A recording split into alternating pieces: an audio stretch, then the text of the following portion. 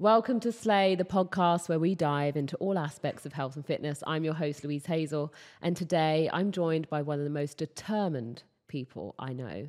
She's a 5-time Olympian, the most dominant snowcross rider of all time. She's a 2-time Olympic gold medalist, 1-time Olympic silver medalist, 6-time world champion, and 10 times X Games gold medalist, and the most decorated snowboarder in history. It's the unstoppable Lindsey Jacobellis. Lindsey! Louise, thank you so much for having me today, and it's been wonderful catching up with you. Oh my God, I'm so excited. Like, I literally haven't seen you since the Olympics. Like, I'm so proud of you. Like, I'm so proud.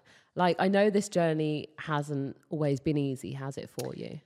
It definitely hasn't. There's been the ups and downs. There's not only the losses and having to have those growth moments from deep within to really face what you're really trying to accomplish. And then you have your injuries, which any athlete knows, and how hard that is to come back from. So it's really having those reflections, looking deep within, having your, team very close to you, your friends and your family helping and supporting you to get you through that. But this was by far a journey I did not see lasting as long as it did. I never planned for it. I never planned to even be going to the Olympics. It was always this wonderful idea when I was young, like, oh my God, what if I went to the Olympics? But what sport? I don't know. I did a bunch of sports growing up, but that idea, just being like, oh my gosh, you walked in with Team USA and you were in the Olympics? Like, that's incredible. Pretty freaking cool. So it kind of caught me by surprise, finally making it to the Olympics, and how my sport became an Olympic sport was just not planned. So it's just kind of full adapt and pivot, which is 100% what border cross is. Absolutely. Now, for those people at home that don't know what border cross is, give us a breakdown. So border cross is a series of races where you take your top 16 ladies and top 32 men, and you put them into brackets of 4 or 6, depending on the venue. Sometimes we have bigger slopes to work with, and we can have 6 people racing at a time. So that's a whole nother game. And the top 2 advance to the next round. So you have your brackets that break you down to your final 4 racing for first, second, and third. Now, I don't think I've told you this, but I've actually raced the border cross before on a television show in Great Britain called The Jump. And to stay in the competition, we had to do a ski jump. Can you believe that? But that's for another day. I can't wait to share with you my technique and my videos. Yeah, but I know you killed it, and I know you're going to face it, and you're like, well, I don't know what I'm doing, but I'm just going to do it, because I know that's your attitude. I might have gone for it. Let's put it that way. And talking of going for it, I think you possibly have one of the most inspirational stories in sport that perhaps, the general public aren't yet aware of, but they will be soon. I'm sure about that. Now, I want to take you back to, I think, which is probably one of the most pivotal moments for you in your career, to Turin, the 2006 Olympics, your first Olympic Games. We watched the race today in the gym, and I'll break it down for you, and then I want you to break it down as well. So you set out of the gates. Tell us what happened next. There's 4 of you in the race. I think 3 Canadians, possibly. It was 2 Canadians and Swiss. Yeah, that's Tanya right. Frieden, Dominique Maltese, and Maya Ricker. Mm-hmm. And it actually was considered a perfect final because we were the top 4 seeds. So everyone takes a time trial lap on the course by themselves. Nobody's there. You're just going top to bottom to find out who is the fastest. And we go through and you get your top 16 ladies, and that's how you build your brackets. Yeah. So this was a perfect final because all top seeds made it to the final. Which is quite rare, right? It is rare. Because so many things can happen. Exactly. In the border cross, for those people aren't aware, the course banks up, there are jumps, there are so many things that could throw you off. But break down for me, talk me through the race. Well, a little background on that day. It's not normal that we do time trials and race all in one day. That was definitely an Olympic change up because they didn't want to be breaking up and having, our event take up 2 days. Right. They got to cram it all into one. Wow. Also, Was that a surprise to you in this particular competition, or did you know it was coming before? we knew it was coming, but it's not necessarily something that we're accustomed fully prepared to, and it drains you in a different way. Yeah. Now we see every Olympic cycle is like that, but never any of the World Cup races still to this day, unless we're trying to sneak in a double header, which makes it it's just such a draining day. Maybe the young guns have no problem with doing it, but I'll tell you, it wears me. Absolutely. But also prior that evening, it started nuking. There's so much new snow. I was going to say, what's nuking? Sorry. I'm off on my lingo, Side note, nuking in snow world is a lot of snow. So lots of fresh pow. So, yes. So if you are a free rider, a free skier, you love all the fresh new snow. You want to be the first up on the mountain to experience all those fresh tracks. On a board across course, on a downhill ski race, those are not ideal conditions. It's hard to see, and all that extra snow on top, it just completely covers all of those blue dyeing lines that help us with definition, and it becomes also a lot slower. So the speed you would necessarily need to clear certain features, like the jumps, are going to be drastically different. So, we were supposed to have a snow seed. We didn't have a snow seed. They called it right before. So some of the top athletes didn't even qualify into the time trial rounds, which that right then and there, that ended their Olympic moment. They were done. And that's pretty upsetting for those athletes because they've trained their whole life for that. So Lindsey, you set off out the gate and there's 3 people next to you. Do you feel like you got the best start? Talk me through step by step of the race. Well, it's been a minute since I've watched it, but from best memory, and I do break this down really well in the book because I did have to watch the race. And this was the first time I had actually watched my race. How many times have you watched it? Well, only now a couple of times to only write that scene to really give a good indication of what was actually happening on the course. So as best as I can remember, not reading it from the book, I did have a relatively good pull out of the gate, but I was able to generate some features right out of the start and get a good momentum going into the first turn and establish a lead. Now, this is a very long course, and this was now probably upwards of 7 runs on this course, top to bottom, and your legs definitely start to feel it. It's definitely very fatiguing to go back to back to back. And working my way down, I could hear the ladies behind me and trying to just give my best going down. And as I got down to the bottom, I ultimately didn't really remember where I was, but I'm getting excited because I know I'm getting close to the finish. And out of nowhere, I just decide to just do a grab. I went through so much therapy trying to understand what's the deep reason why I did the grab. Was I trying to be a rebel? Was I trying to I couldn't really figure out what it ultimately was. I eventually decided with my therapist that it was just this weird fluky mistake, this bad wiring scenario that just kind of went off in my brain, that I just got caught up in the moment, that I was snowboarding and having fun, realizing that the end of all this stress and this buildup was almost over. Could you see the finish line? I couldn't see the finish line then because of the takeoff. But I knew when I was in the air, I kind of felt, this doesn't feel right. And knowing when I landed, I was like, I am so off balance and I don't know how this is going to happen and how I'm going to pull myself out of this and falling. And then when I hit the ground, it was my back to the ground. I had that flash moment that was what did I just do? This is not me. This is not, I've always been, fire away down to the finish. It was this moment that I was having this internal celebration. It just kind of came out accidentally that I was having so much fun snowboarding, because snowboarding is in itself just so much fun. It is this sport that you can express yourself, and it was just such a weird thing. And still today, I don't know what I was thinking, and I'm wondering if it's just that like immature mind and yeah. So ultimately, you crashed. You got back up on your feet immediately, and only, in fact, 2 of the other girls had already crashed out in the race, leading one other competitor, who we see in the video comes past you. What are you thinking at that moment? And I hadn't even known that those other girls had gone down. All of these girls were, getting hung up. Dominique, I believe, almost, clipped with me, or Tanya was almost clipping with me, if you look back. But there was just, you could see the fatigue was happening in everyone.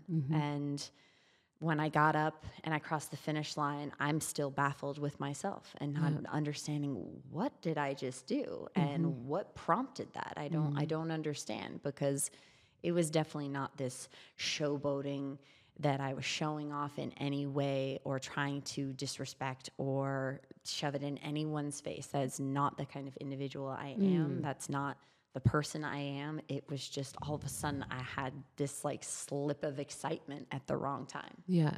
And ultimately you came away with the silver medal, and the girl behind you, who was far behind, and I watched the video today, and I'd seen it before in the past, and I felt so emotional for you, because I know how that story has come full circle. And, ultimately you took home the silver with the girl behind you taking gold. And you said the word showboating there, like, showing off rather. How does it feel as an athlete to already be disappointed, perhaps, in your own performance and what's just happened, to then have to deal with the perceptions of others and their perception of what happened? How did that idea of you showing off come about? Do you know who it was who mentioned that first? Was it a media outlet? Was it a coach? It was definitely the media is where that was starting to spin out, because as soon as I fell and I knew I wasn't winning, I was already tearing myself apart, because I knew I made a mistake, and I'm a highly competitive person, as you are. And anytime you are doing your sport, you are dissecting it in every way to be like, how am I doing this better next time? What do I need to do? And at that time, at that moment, maybe I just had that slip that it's like, I can't dissect myself in that way. And it took so many years to have that growth and to move on from having all the people criticize me. And, it was really challenging, because it then set a certain value on myself. And every time the Olympics came up, they'd always harp on that and bring that back, and never really see how I was making these great strides within myself and the sport, because they kept just dragging me back to this moment, forcing me to relive this moment instead of allowing me to grow. And it took a long time for me to see that that was the pattern that was happening. And then I was trying to find the appropriate match for guidance so I could figure out how I could make this sustainable direction and this path to finally accepting what I did, being okay with what I did, and ultimately, even if I didn't win, that would be okay. And that took friends, that took coaches, that took, my mental coach, and that took a lot of growth, because it, as you know, it took 16 years. But even going into 2022, I had to be okay with the fact that if I didn't win, I would be okay. And even in the gate, in finals, when I'm up and the camera's right in my face and I'm trying to just be like, I'm not engaging with the camera. And then there was just that moment like, you know what? I'll smile to the camera. I'll wave. I'm a 5-time Olympian. I've done something right, and I'm in that top 4. So right now, I've done my best. And at the end of the day, it might be my day, but it might also not be my day. And I'm okay with that. How old were you in 2006 when in Turin? Because that would have been, 16 years ago? I think I was 19 or 20. Yeah. You're about to embark on your book tour for Unforgiving.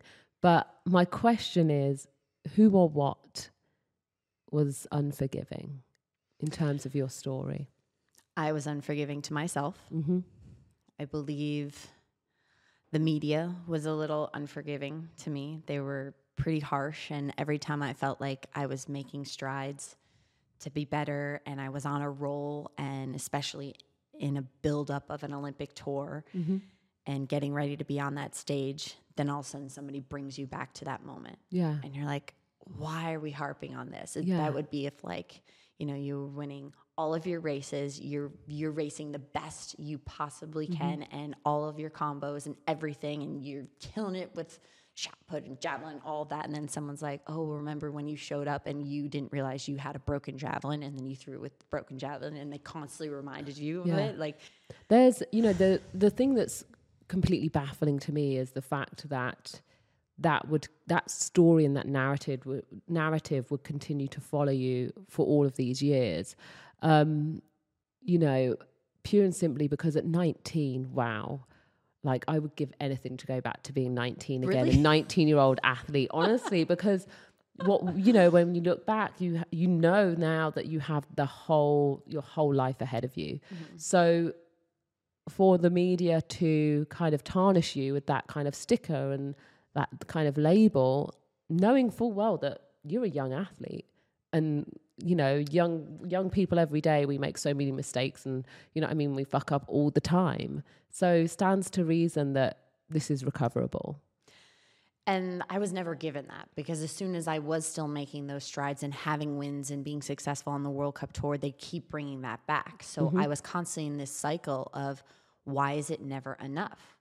And it really messed with my value and how I viewed myself. And so every time I was going for another race, I had to win. I had to keep proving to myself. And that is so fatiguing. That is not only mentally, but it's physically fatiguing to keep that. And it's not sustainable. So. But you did go on to win 6 world championships. 10 X Games gold medalist. So there's something within you that responded positively to that, no?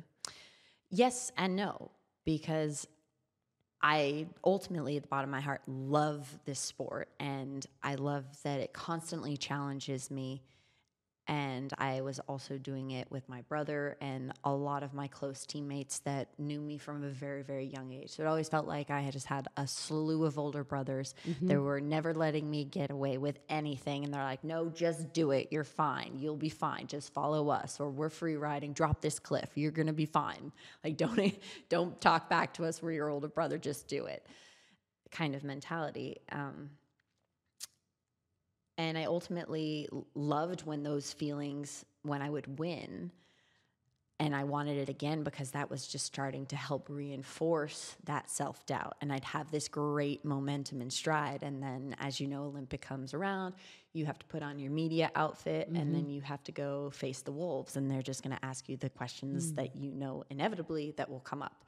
And using that like wall and defense to how to deflect certain questions. You know, it sounds poised, it has a great delivery, but it also takes energy away from you. You know the questions are coming, you know the emotional reaction, you know how it's going to feel internally, but it still drains you. And so I was getting drained always so badly right before Olympics. I was going to say, there were 6 world championship wins, 10 X Games wins. Do you feel like you developed an emotional block when it came to the Olympic Games? I think there was definitely some of that emotional block, but then there was also just like bad luck sometimes. And that's how also my sport is. And if you even see how I was kind of finishing within my Olympics over those 5 years, I was always in the mix. I was always the contender. And it was just how the chips fell at that particular time. It could have easily gone that way in 2022 in Beijing. And the chips might have not fallen and the stars might not have aligned for me in that moment, in that final or in the semifinal, which was extremely hard to get into. So, you know, it's the sport, I feel, can be unforgiving. I was unforgiving to myself, and the media was definitely unforgiving. So it took a lot for my personal growth to see that from all different angles to then figure out how to grow. Was there anything, was there one thing in terms of your personal growth that you felt helped you break through that? I would say I ultimately had to be okay with, not winning every race. I had to then bring that to reality that, I know I have the ability to win every race does not mean I'm going to win every race. That must have been very hard for you, Lindsey. It was, Louise. I'm glad you recognize that. Yeah, I can't imagine. I cannot imagine, and I'll tell you why later. You talked about the stars aligning. Now, am I right in thinking 2018 was Sochi? Yeah, that was 14, Sochi. Sochi. Korea was 18. Korea, that's right. So Korea was 18. Am I right in thinking that you brought a dog home with you from Korea? I brought a dog home from Sochi. Sochi. And that was actually the character base for my children's book that I wrote during the shutdown. Got you. So that would have been 2014? That was in 2014, but I had that story pretty much all put together, but I didn't know anything about publishing books or how to find an illustrator. So I'm like, okay, like so many other projects we have in our life, that fell to the back burner and just lived within my, Google Docs. So I was like, oh, maybe I'll get to this one day when I have time. I love it. When everything got shut down, I was like, maybe I'll look around and see what this is all about and see if I can do this. So for those of you that don't know, Lindsey actually brought home a stray dog from the Olympic Games in 2014 in Sochi. Yep. I've got a question for you though. So you brought home a dog from the 2014 Olympic Games and you brought home 2 gold medals from the 2022 Olympic Games. Which one is closer to your heart? I mean, Sochi was a very memorable moment. There was a lot of growth.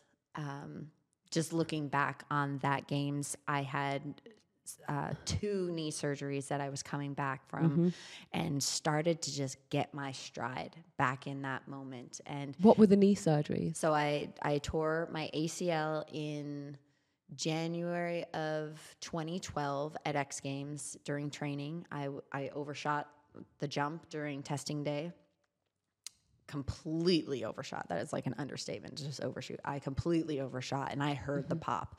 So I needed to get surgery. I got surgery right away.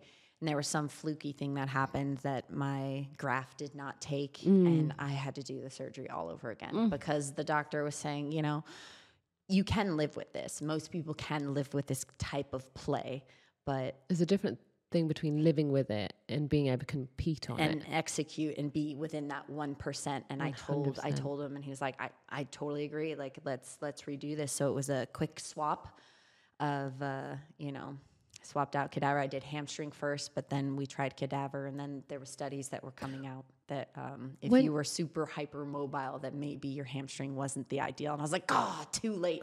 When you mean you tried cadaver, what does that mean? A cadaver would be when someone passes on and they give their body to science and we can take parts from them. Somebody offered me their ACL and it has been living healthy and living on within me. So they have helped accomplish, I don't know who you are out there, but your spirit lives on and absolutely it's going okay right now. And a gold medalist, none other. That's amazing. Lindsey, 16 years later from your first Olympic Games, and you find yourself on the start line of the 2022 Olympic snowboard cross final in Beijing. What the hell is going through your mind? This is 5 years, your 5th Olympic Games. It was actually a liberating moment because at that moment, I realized I had a 75% chance for a medal. Woo. And that was a pretty incredible feeling considering how many rounds we went through because we added an extra round. We had 32 women in the bracket where normally we have just 16. So we had a full another round. We did time trials again, all on that same day. We had an extra round and went all the way to finals. So I felt like it was just a battle right there that I won. And I was so happy to share that stage and that moment with those 3 other ladies, because we all worked so hard to get there. And it could be any one of us that could take that moment and make it their own. Tell me about the race. So as I'm in the gate and I'm like, I've got a 75% chance. Like, this is great. Like, and it's a long course. I'm great at drafting. Like, if I'm behind, I'll just try to pick them off one by one. Like, I have a lot of skill sets that are strong in this particular venue. So I pull out of the gate and I win the start, which is not normal for me, because as a seasoned athlete, the repetitive bounding, high explosive, it becomes more challenging as you are older. So pulled out of the gate and, kind of in the mix, but really worked the top features well. And I was in the lead. And so I was like, oh my God, the percentage just totally changed. I could be winning this. And I'm like, oh, stay focused. Basically talking to myself the entire way down. What are you saying? I'm basically telling myself the feature that I will be coming upon. That way I'm staying sharp, I'm staying focused and in the moment, and then I'm also trying to listen to where the ladies are behind me. Because So a feature could be a bend, it could be a jump. Right. So coming out of turn 1,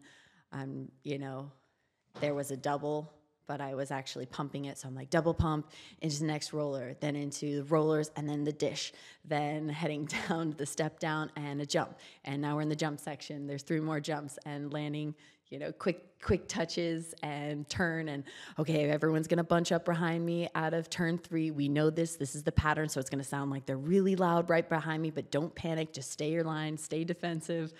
And as I'm coming into that second to last turn and I was still holding the lead, was like, oh, it's on. Because guess what? My favorite things are coming into the home stretch. What was coming up? The roller sections. And it wasn't just like big rollers, it was the quick rollers. So rollers, you kind of have to absorb the roller, right? Yes. So it's like a lot of flexion, a lot of like bringing almost the knees up to the chest. Am I right? It's an entire body movement. It's fully extending your body up and then compressing down as fast as you can as you approach the apex of that roller. And then as soon as you go down, you are fully extending again and then bring yourself up. So from a start gate, when I'm just pulling up and I don't have momentum, that is a hard movement for me to do. But if I've been riding and we're coming down to the final stretches and I see those, it's almost like I get that second wind. It's almost like the body becomes an accordion, doesn't it? Yes. It's nuts. Go on, take me through it. So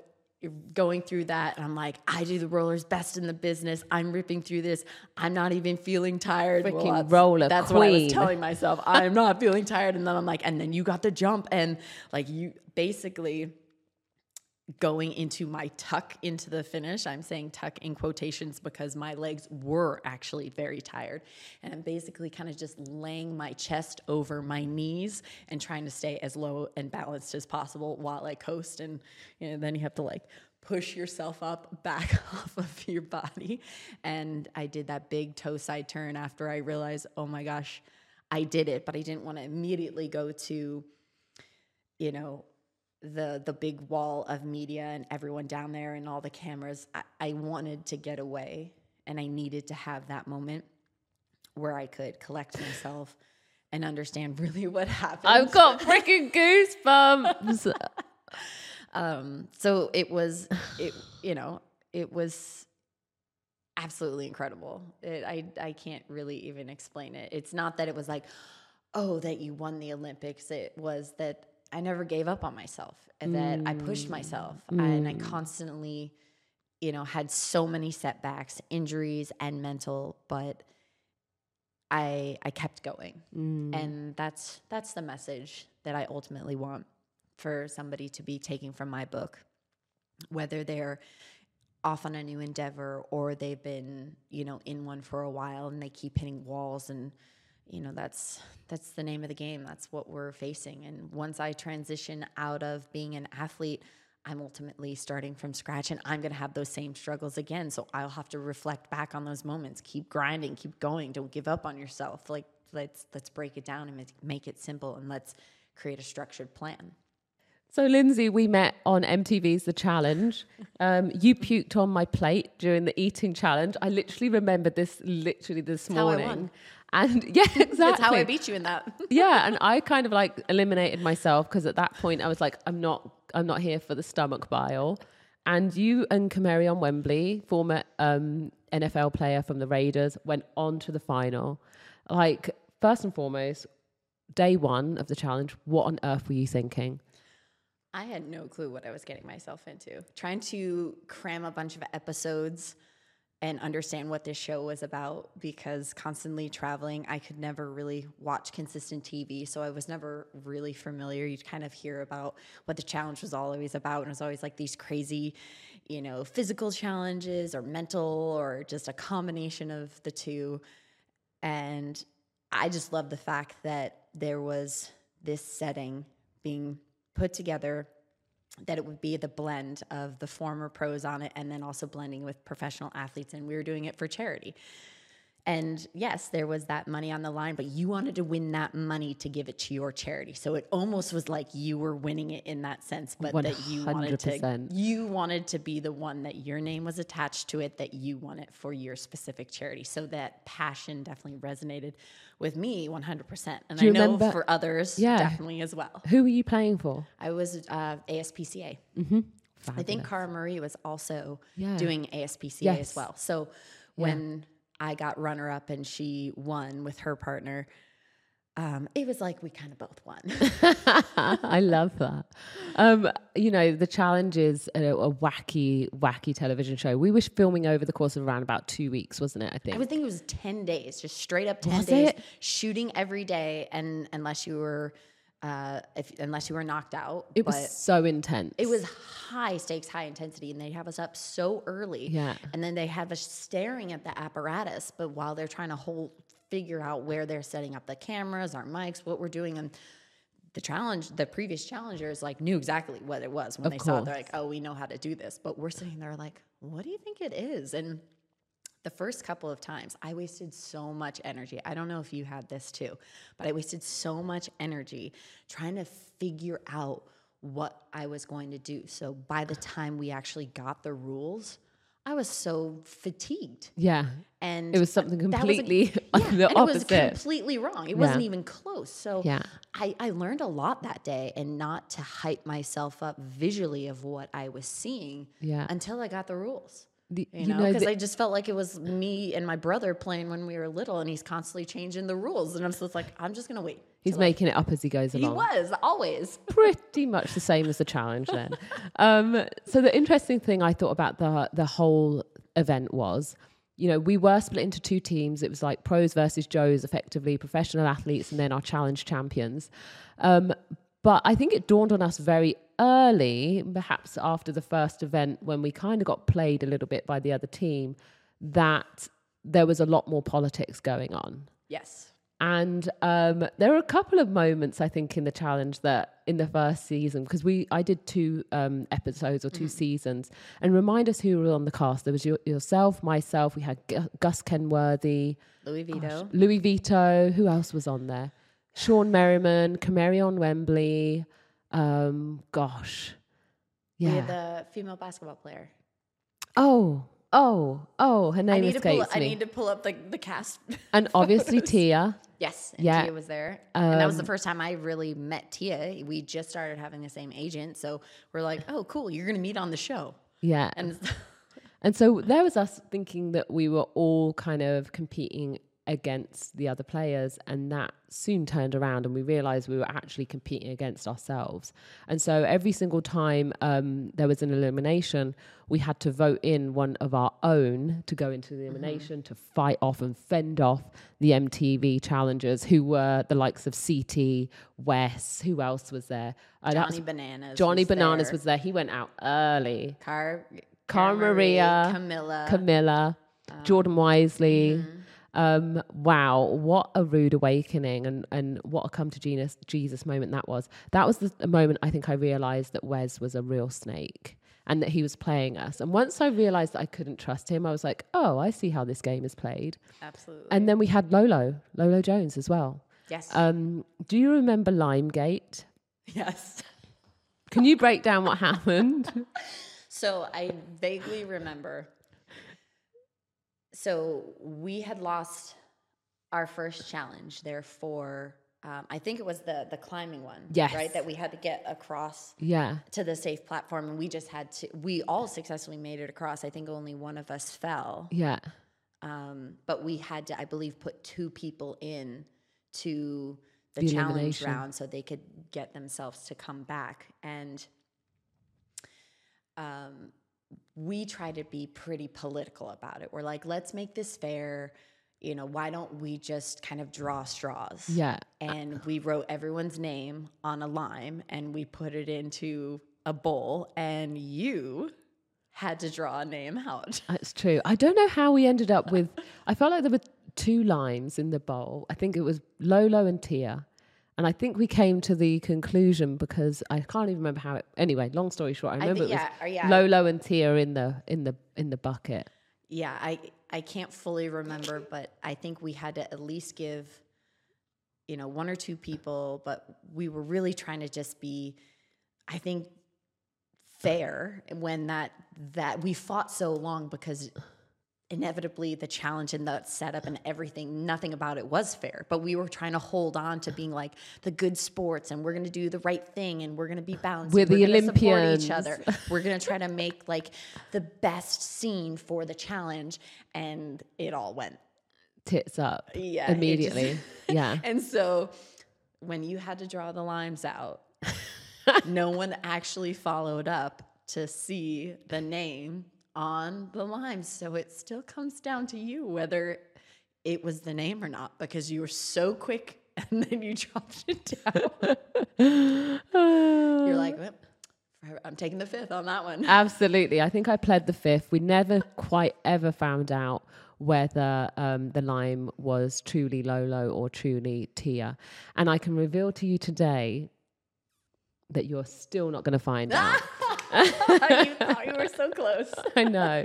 That's going to be your intro to this. We're talking with Lindsey Jacobellis, but is the Limegate exactly still up? I love it. But on you went, Lindsey, right through to the final. And what I can remember, my memory of you, this was like our first encounter, very intense over that, 10-day, 2-week period, was just what a beast you were. Like, I cannot describe to you how every single time, the camera turned on and it was time to go, you were so locked in. It was literally like as if you were on the start line of every single race you'd ever been in. And, as a competitor who's also competed at the world stage, it was fierce.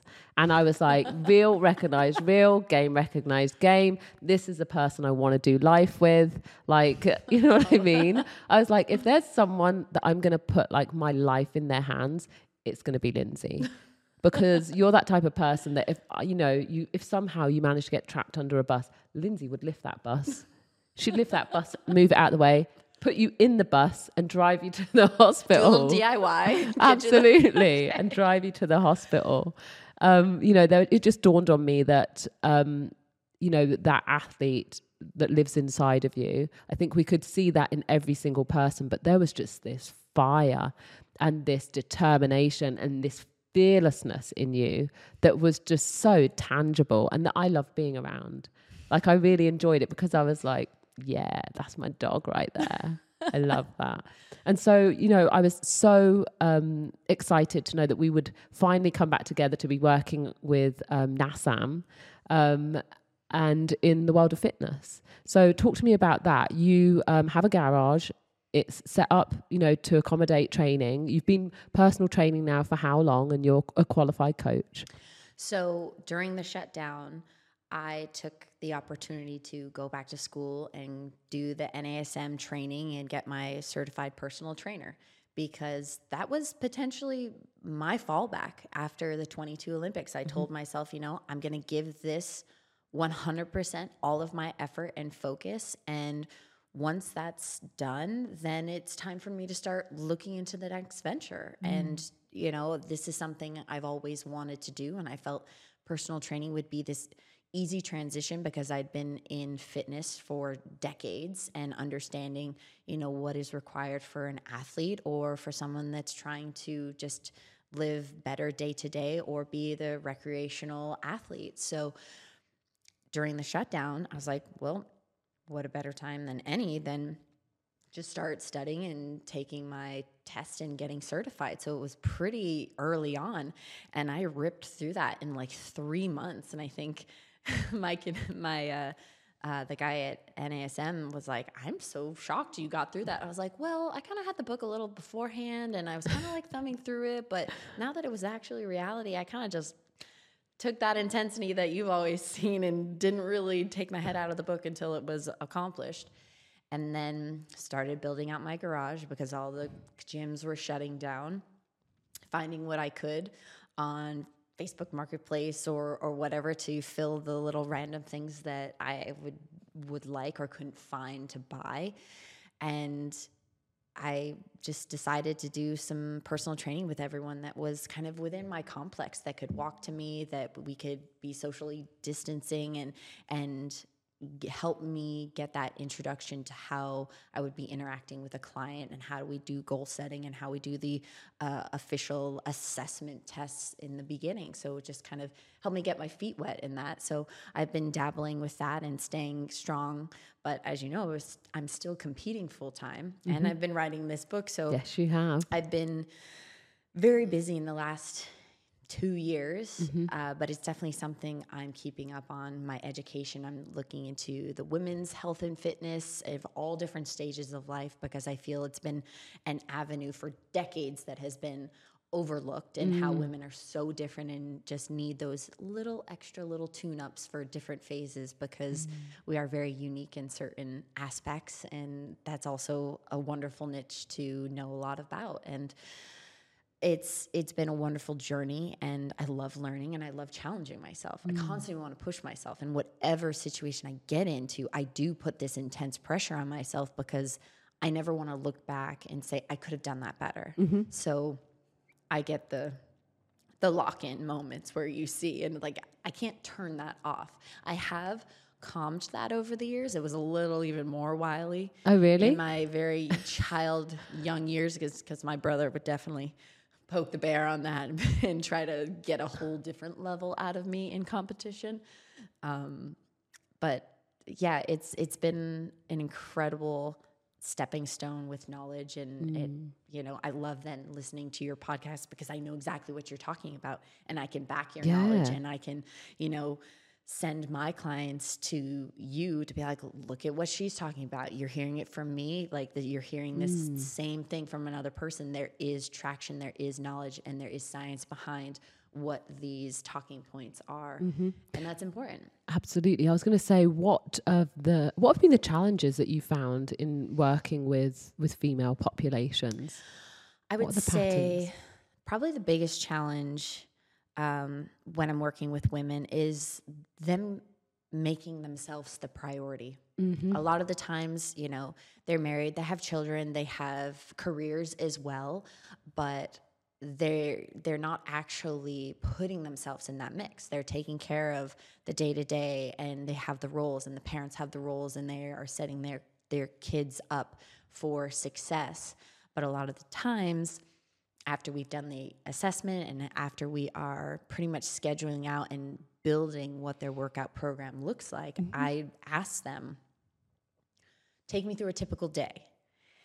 And a lot of the times I don't hear, well, I do this for myself. Right. It's always like, well, we drop off this kid here. We drop off this kid here. And, you know, my husband and I will do this, and I'll, you know, go grocery shop and, or, you know, all the things that we have to do in life. But so many people don't prioritize their own health and wellness. And that could be daily meditation, so just sleeping, making sure that you are getting the required sleep you need and hydration.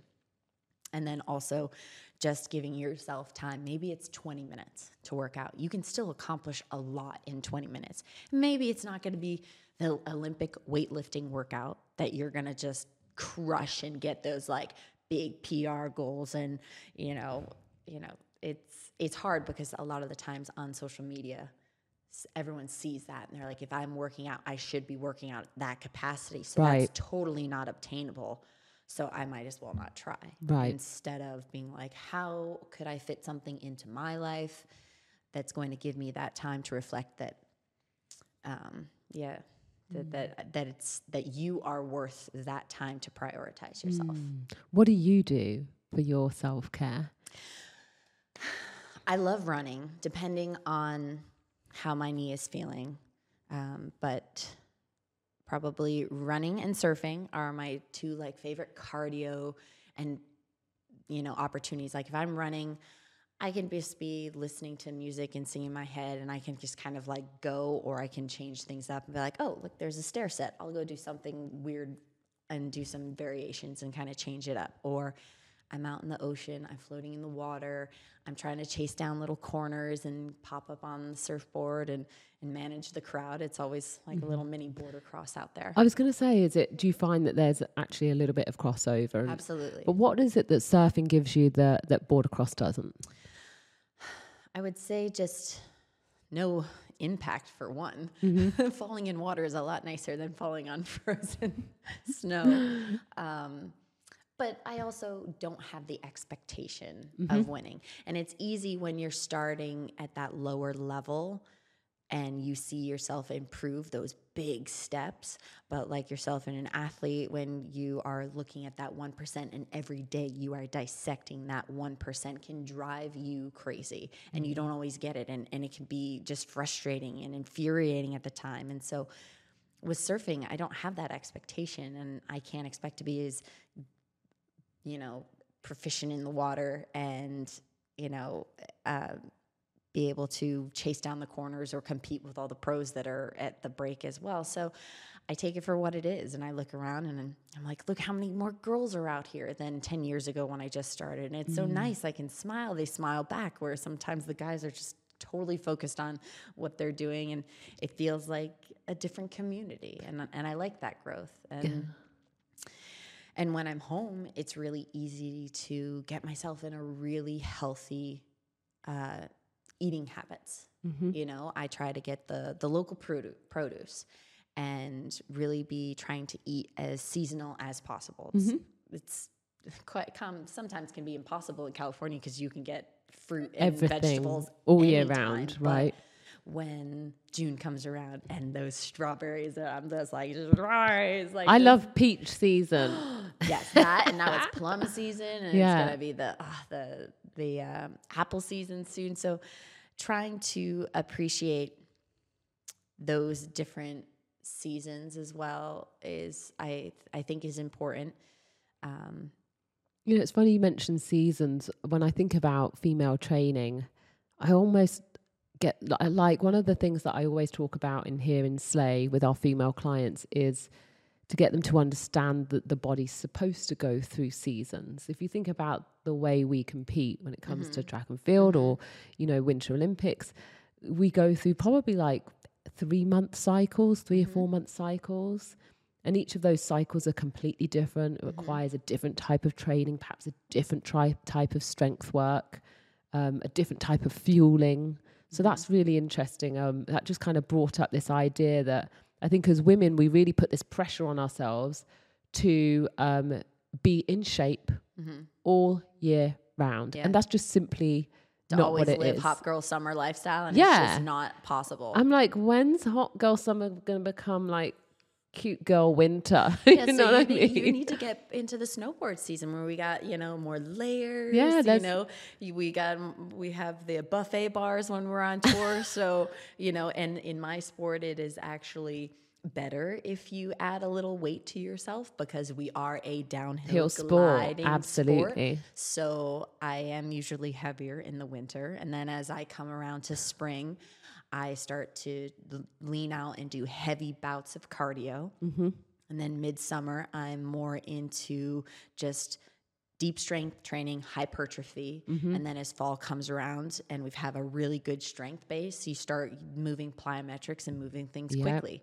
and that cycle just keeps continuing. Absolutely. I mean, I get really excited for when spring comes around. I want to feel lean, but that's not always sustainable. So I think my body, longevity wise, has really come to adapt this cycle, and it also kind of works with the season as well. 100%. And I feel like me personally, I still stay in that cycle now, even though I've retired and even though I'm not competing, and trying to get, the general public to understand that, girl, like, we're not supposed to be snatched all year round. If you have an aim or if you have a goal, focus on being the best you can be, for 3 months a year, and then understand that the next year is about how you regenerate, how you build more muscle mass, how you build new muscle tissue. Because I think that there's this really unrealistic kind of expectation of us to just constantly be looking and feeling our best. And we've talked about this, very briefly today, that, there's a lot of change going on in the world of fitness. And I think that if I can say, I feel like we're almost going backwards a little bit. If you think about the early 90s, there was such a huge obsession with being skinny. I feel like that's really returned, in the media very recently. What would be your advice to women who are feeling the pressures of having to look or conform to a certain appearance or a certain look, or that's, currently prevalent? I would say, for one, be forgiving to yourself. And if this is something that is super important to you, let's set out a goal. Let's map it out on a calendar, and let's mark it. Let's catalog it to see how we can build change. As an athlete, we have dietary structures, we have training structures in place because we want to peak at that exact moment.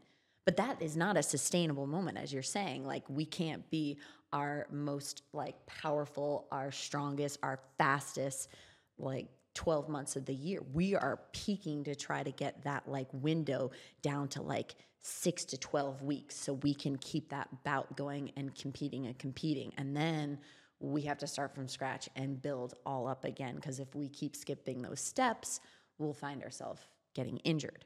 So what I've also noticed as I've become a more seasoned athlete, go on, and being female and looking into more of the women's fitness and understanding your cycle. We also, there's so many women on birth control, and that it can be suppressing hormones that just changes the types of hormones that we're dealing with. And actually, in my 30s, did I start to see a huge change in my body and how it was responding to those types of hormones. Absolutely. And I actually came off the pill in my 30s. It was kind of having very negative effects on me, and taking a break or trying other things was making me really have to step back and understand what was happening in my body. What symptoms were you getting? I was just getting a lot of breakthrough bleeding, or highly emotional. I was heading up to the mountain, getting ready to snowboard, and just bursting into tears, and being with all the guys on my team. They're like, "What is wrong with you?" I'm like, "I don't know what's wrong with me. I'm really excited. We're gonna have some powder. We're gonna have so much fun." And they're like, "Why are you crying?" I'm like, "I honestly don't know. Just sitting there." But it felt good to cry. And I don't know. I think women also in sports, we are trained to function almost like men. At least I was, in how I kind of came up in my sport, because it was very male dominated. And I felt like my body in its 30s were like, you thought we were going to let you continue with this pattern? That's funny, Lindsey. No, not at all. So over the last, I would say, 8 years, I started really looking into it, and probably even the most recently, within the last 4 years, did I start understanding my cycle, not just my cycle, my period, the actual full cycle and all the moments in between. And even just yesterday, I was like, gosh, I feel sluggish. I feel a little, I just don't feel myself. I feel just my clothes don't fit me right. And I'm just oh my gosh, my first reaction is oh my gosh, I'm gaining weight. Did I not eat right? I start to dissect that. And then I'm like, let me see where I am in my cycle for a second and look and check in with that first and the symptoms that are usually associated with that. I'm like, okay, for one, all right. So I know that I'm in a type of moment that I'm not going to be feeling my best in that buildup. And I could recognize that. And then it's like, okay, another thing I could do to try to help improve my hormones is maybe do some meditation or make sure I'm drinking enough water and see if I feel better. And just that and making sure I got enough sleep, I woke up feeling a lot better today. And I'm feeling like, in my own skin. But that happens like changes daily for women sometimes. And it's kind of BS. We got the short end of the stick on that one. Like, I mean, men don't really understand. And I try to like educate the younger guys on our team, like what women actually go through. And some are receptive and they're like, that doesn't sound fun. I'm like, it's not. It's not. Fun. And on top of that, I have to do the same work that you have to do. Exactly. And I'm expected to do the same and do it with a smile. Exactly. And it's a great smile you have, Lindsey. Thank you. Linz, I just want to say a massive thank you for slaying with us and remind us when the book is out, Unforgiving, and where can we find it? Unforgiving is coming out October 17th, but it is actually available for pre-order right now. You go to Amazon, Barnes & Nobles. You can just definitely click the link on my Instagram bio. There's a couple links there, or just search Unforgiving. It will pop up on Amazon. We all love Amazon, so it pops up pretty easy there. I love Amazon. Eric, not so much because his card's linked to the account. But that's Lindsey, fair. That's why you really like it. You're like, no. Exactly. Lindsey, thank you so much for coming on. One last question. Will there be another Olympics for you? As of right now, it's not a part of my journey. I don't want to say no, but it's there's other things I want to explore, and I feel like I have that fire, and I want to see what momentum I get with this book and what opportunities, kind of like how I fell into NASM and what other opportunities we made. We made so many great connections with those wonderful people, and who knows what lies next. I don't want to just limit myself to the snowboard industry. I'm still planning on competing this year and taking 1 year at a time. And that's actually been my motto after every Olympics. I was not thinking I was ever doing 5 Olympics, by the way. I was like, we'll see how it is. And then just time goes by so fast. So who knows? All of a sudden we'll be like, oh my gosh, there's another Olympics. And I'm still here. I don't know. I don't know if my body will hold up. For some reason, I'm not going to rule it out. But for now, for those of you who, don't know the full story, want to know more about Lindsey and her story, make sure you head out and get your copy of Unforgiving. And I genuinely feel like this needs to be turned into like a Hollywood movie, because for me, it's been amazing to watch you, amazing to be able to watch and understand as a friend just what a tough road it's been, but also what a freaking victory. I'm so happy for you. It felt pretty incredible when it happened. And I needed to actually do that big turn at the bottom just to kind of get away from everyone and not be immediately into the media pit, because I kind of needed to process what just happened. Guys, that concludes this episode of Say. Stay tuned for more empowering discussions on health and fitness. You can follow me at Louise Hazel. You can follow Lindsey at Lindsey Jacobellis. And you can follow our Slay brand at Slay Athletic. If you haven't done so, make sure you subscribe to our podcast on Spotify. And if you want to join us and slay at home, then you can download the Slay app for free and join our online community. Thank you so much for coming on, Lindsey. Thank you, Lou.